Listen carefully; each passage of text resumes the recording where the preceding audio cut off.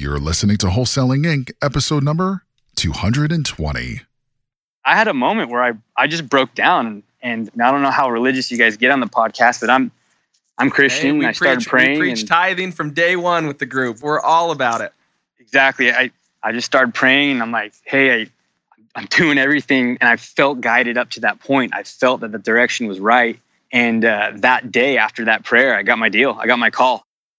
This is game-changing information guaranteed to raise your real estate wholesaling business with actionable steps you can take immediately to navigate the ins and outs of wholesaling and start making money today. Bam! Join us as we put our guests in the hot seat and dive deep to dissect their strategies for success to enable you to duplicate their results. Investor Grit presents Wholesaling Inc., the only show dedicated to making you a fortune in wholesaling with your hosts, Tom Kroll and Cody Hoffine.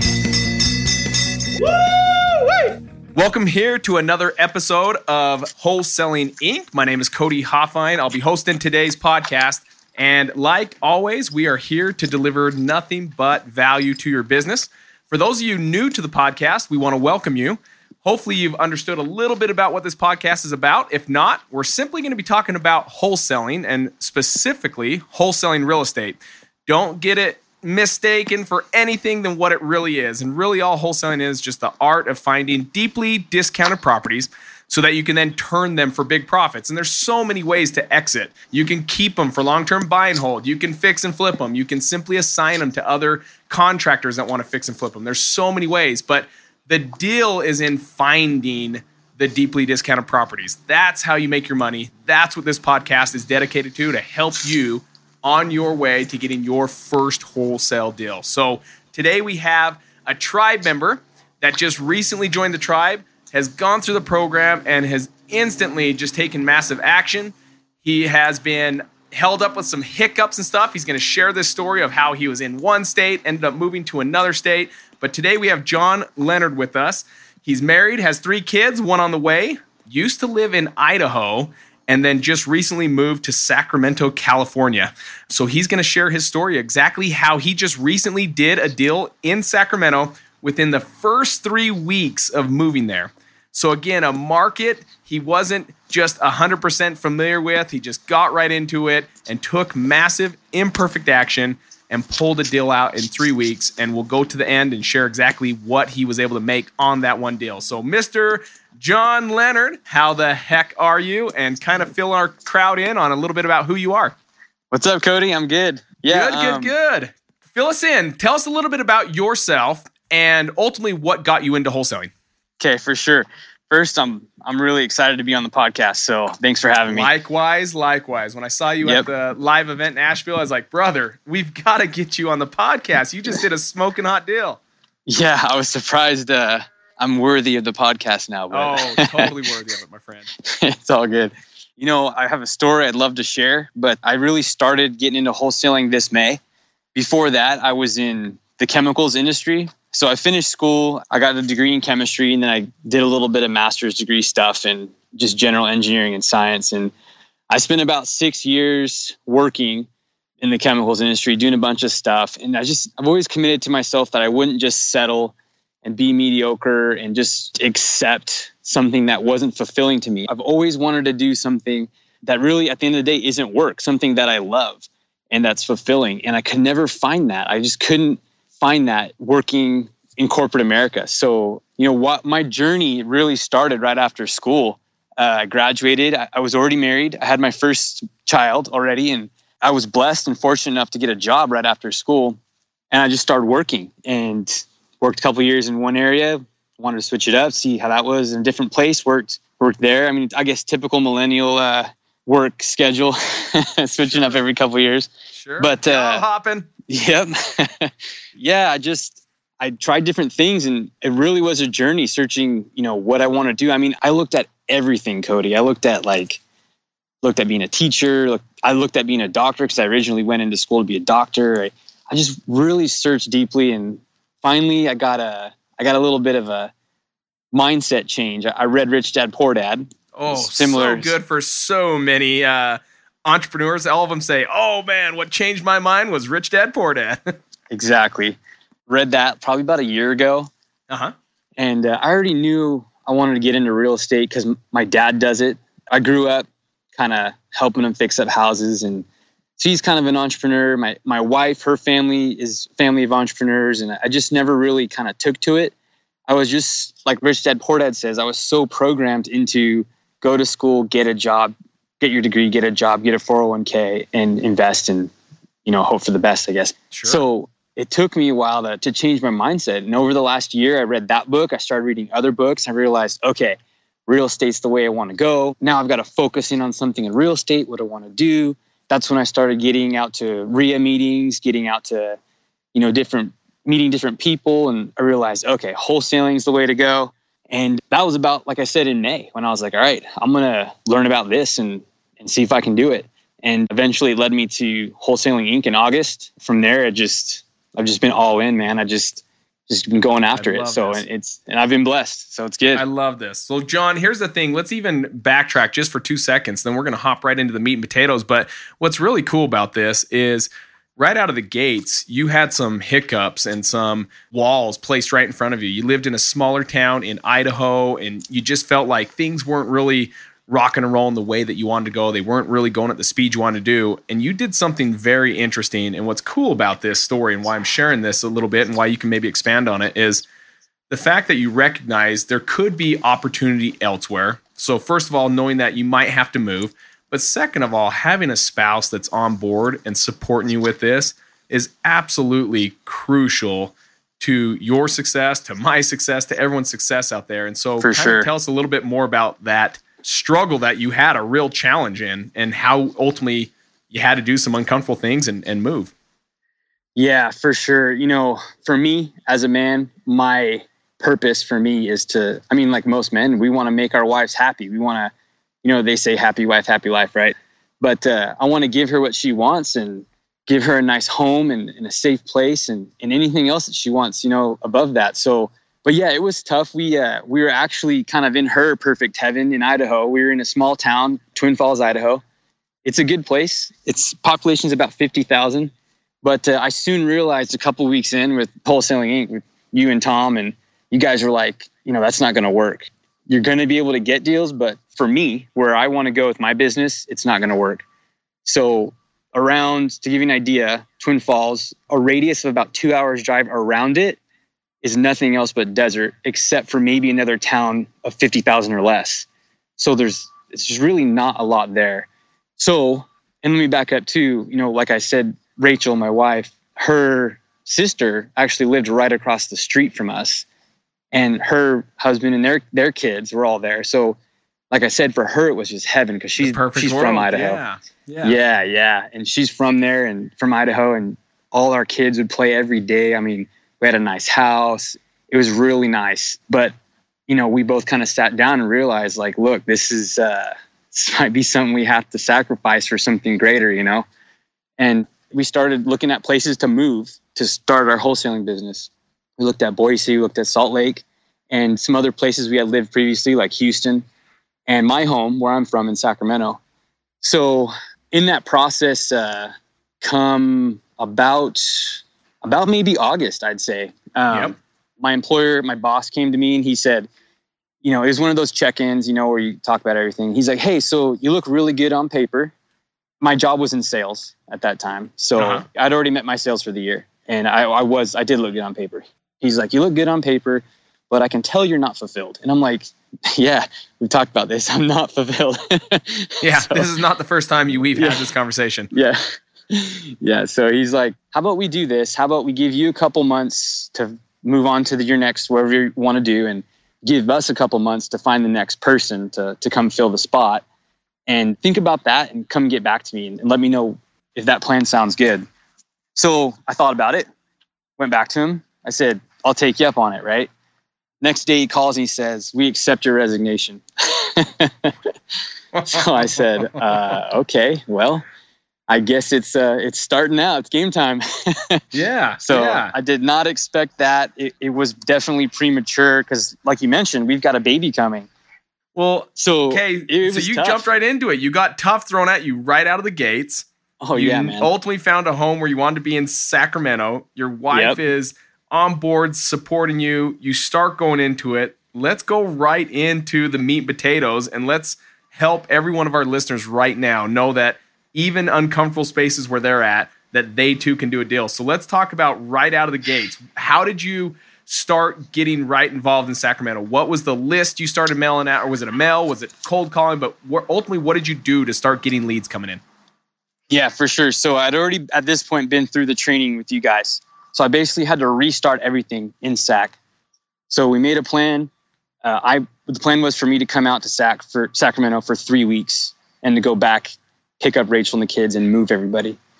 So I got right to it, just the same pattern, the same, order of things that you guys teach. Uh-huh. And I spent the first 2 weeks to set everything up, got my cash buyers, everything, the whole thing, right? Yeah. Come the third week is when I started prospecting. I had a coaching call with Tom. He said, California is going to be a place where you're going to need to cold call. I don't have a lot of money. So like most people, or some, I guess, I've got, I was fortunate enough to finish school without any debt, but over time we've just accumulated debt. We just haven't been good stewards of what we've been given. So we've got about $40,000 in debt. So I just don't have a lot of money at all to really start. He said, you got to cold call. So I just started studying Brent Daniels and what they do. And I set that up. So I used Mojo Dialer. I went driving for dollars and I got my tax delinquent list. And I just uploaded all those and just started calling. Like I didn't mess around with anything else. And spent that last week, the third week calling. I did about 3 hours a day, which is what I found you guys recommended. Uh-huh. And like the third day in that week, like I was breaking down, man. I was like, this is crushing me. Oh my gosh. I'm like, I quit / got fired from my job.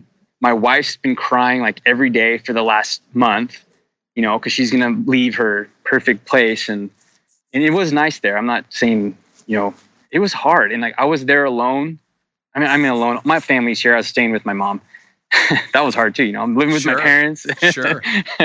Sure. No. And I had a moment where I just broke down, and I don't know how religious you guys get on the podcast, but I'm Christian. Hey, I started praying. We preach tithing from day one with the group. We're all about it. Exactly. I just started praying, and I'm like, hey, I'm doing everything. And I felt guided up to that point. I felt that the direction was right. And that day after that prayer, I got my deal. I got my call. And holy smokes. Called them. So just a trial of faith, my friend. Exactly. Get down, humble yourself to a prayer.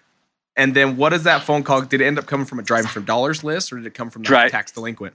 Driving for dollars. Yep. Okay. So you drove out, saw some ran down homes, took the address, skip traced the number, got the phone number of the homeowner, called them. And then was this calling out that you got the deal, or is this someone returning a call to you? I called to them. They answered the phone, calling out. Okay. What did that sound like? So what we'd look for, so everyone on this phone or on the podcast that's listening right now, what we really are looking for is motivation. It really has nothing to do with 3 bedrooms, 2 bathrooms, how big a square footage. It's nothing to really do with that. So when you're on the phone with this individual, what lets you know that, man, this is a motivated seller? This is someone that's looking to sell and sell right now. So I was looking for the 4 pillars of pre-qualification: timeline, motivation, condition of the home, and price. And I was asking everybody those questions. So when I called this number, I called them. I said, went through my script, basically, hey, want to see if you're interested in an offer on your property. And she said, on this house or the one next door? And I'm like, hey, whichever one you're looking to sell. Progress, not perfection, baby. And she's like, well, the one next door, we actually do need to sell. And I actually didn't have to pre-qualify her, because she literally said, we need to sell it to an investor because it's a fixer-upper and we're done with it. And I was like, all right, I'm your guy. I was like, when can I meet? When can I come out? So that was it. And I went out, I saw the house, and I'm like, how did I not write this down? Because I wrote the one next door. I'm like, how did I not write this one down? So they ended up, as a family, they owned the house, the 2 houses next to them. And they had that house they wanted to sell. And they're like, yeah, we need to know, we know we need to sell at a low price. So let's just get it done. So they understood the game. They knew you're an investor. They knew you needed a deep discount. This is what I think is so great about this episode specifically right this second. Jotting down notes, guys, is crucial on this, because I think so many times we think no one's going to sell at a discount, and no one, when they think investor, they just think, no way, I'm not going to talk to you. You just want a deep discount. These individuals, quite the opposite. They knew their home was in bad condition. They knew an investor was their option, and they knew they needed to sell at a deep discount. And it does exist. So people out there listening right now, it does exist. Does it exist all the time with everyone you talk to? Absolutely not. But this is a perfect example. Okay, keep going. This is good stuff. So you meet with the people at the home, and was it hard to get to a price that you knew you needed to be at, or was it fairly easy? Nope, it wasn't hard. I asked him, I said, all right, I had some tools I got from the title company that I had agreed to work with. That's part of, getting everything set up. And so I could look up some information on the house, and I confirmed that information with them. So, okay, how much do you owe? Looks like you took another loan out. What do you owe on the house?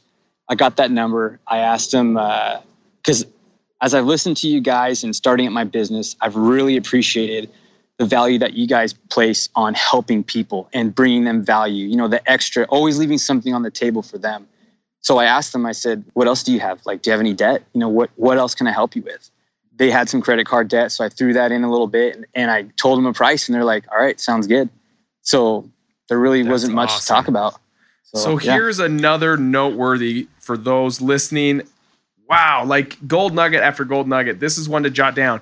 Always give more in value than you ever charge in price. So in this situation, look how much value he added. Not just, hey, how do I just win for myself? But John took the necessary steps to make sure that it really was a win-win, and to go over and above from a typical investor. So many times it's all about me. But the game of wholesaling is not about you, the investor. It's about them, the seller, and how you can serve them, help them, regardless if you get the deal or not. And so I love this. This is everything perfect. This is like a perfect script right here, John. So keep going. So what did you ultimately put the home under contract for? Put it under for $200,000. Okay, so $200,000. Yeah. And then what did you start doing? Did you have to close on it? Or is this something that you simply assigned to another investor? What did that look like? I assigned that contract to another investor. Okay. Did you have many people involved? Like, was there a lot of people interested in this home? Was there just one? What did that look like? So in speaking of value and bringing value to people and being, I like the phrase being a go-giver, I had met, in part of my networking process to set things up, I had met a bunch of other wholesalers. And I'd met a guy who was pretty active and also pretty new, full-time. And I asked to meet up with him. I met up with him, and I pretty much just threw up value all over his plate. And he was asking me tons of questions about stuff from Wholesaling Inc. And I was like, yeah, man, do this. Yeah, do that. And at the end of it, I originally approached him like, hey, you want to trade a buyer's list, basically, right? Sure. But at the end of it, I had given him all this information and value. And he's like, I'm going to send you my whole list. So I got like a huge list from him. Then from that list, I got a good 10, 15 people show up at an inspection date that I set to come look at the house. And from that, I got 3 to 4 offers, I think. So nice. So what did you put it out there as like a starting point? Like, hey, if you're interested in this home, here's what we're looking to sell for. What was it looking like? Well, when you were marketing the contract. Yeah, I put it up for $219,000. Okay. I'm trying to make sure I structure my business so that I have $20,000 average in assignment fees. So that's why I put it there. Okay. And to be honest, I had no idea where to put it. I knew that. Sure. I was trying to get that average. So what did the offer end up coming under for? Right. I ended up getting an offer, highest offer for $210,000. So, $210,000. Hold on 1 second. You know it's coming, brother. Yeah, boy. We got the victory bell ringing. So you made $10,000 on this deal for going out there, driving for dollars, finding some ran down homes, grab the address, skip trace, call the individual, find out this person is motivated, knows they need to sell it at a discount. This stuff cannot be made up. This the best part is it's just work. It's just progress. It's doing. It's not sitting there thinking about a perfect plan. I love the fact that you included God in this plan. That's awesome. I think that's how you can succeed in this business. So I love that you did that. And then ultimately, you just picked up the phone. This never would have happened if you just didn't keep trying. Keep taking massive imperfect action. Don't wait for a perfect plan because it doesn't exist. And ultimately, You got this motivated seller on the other end. And here you are with a payday of $10,000, which is absolutely amazing. What are you going to do from here? What does it look like? Is this something that you are just now all in, like, holy smokes, let's put some money back in this. Let's get some marketing going. What direction do you think you're going from here for wholesaling? Yeah, all in. I already know what I want to do with my business. It's going all back in. And we're sacrificing now so that we can do that. I'm living with my dad, one of his rentals for free right now. We've been blessed to have family that can support us. And we're looking to get out as soon as we can, as soon as we get our business That's awesome. Growing. So, yeah. That's awesome. Well, my man, that is some awesome stuff.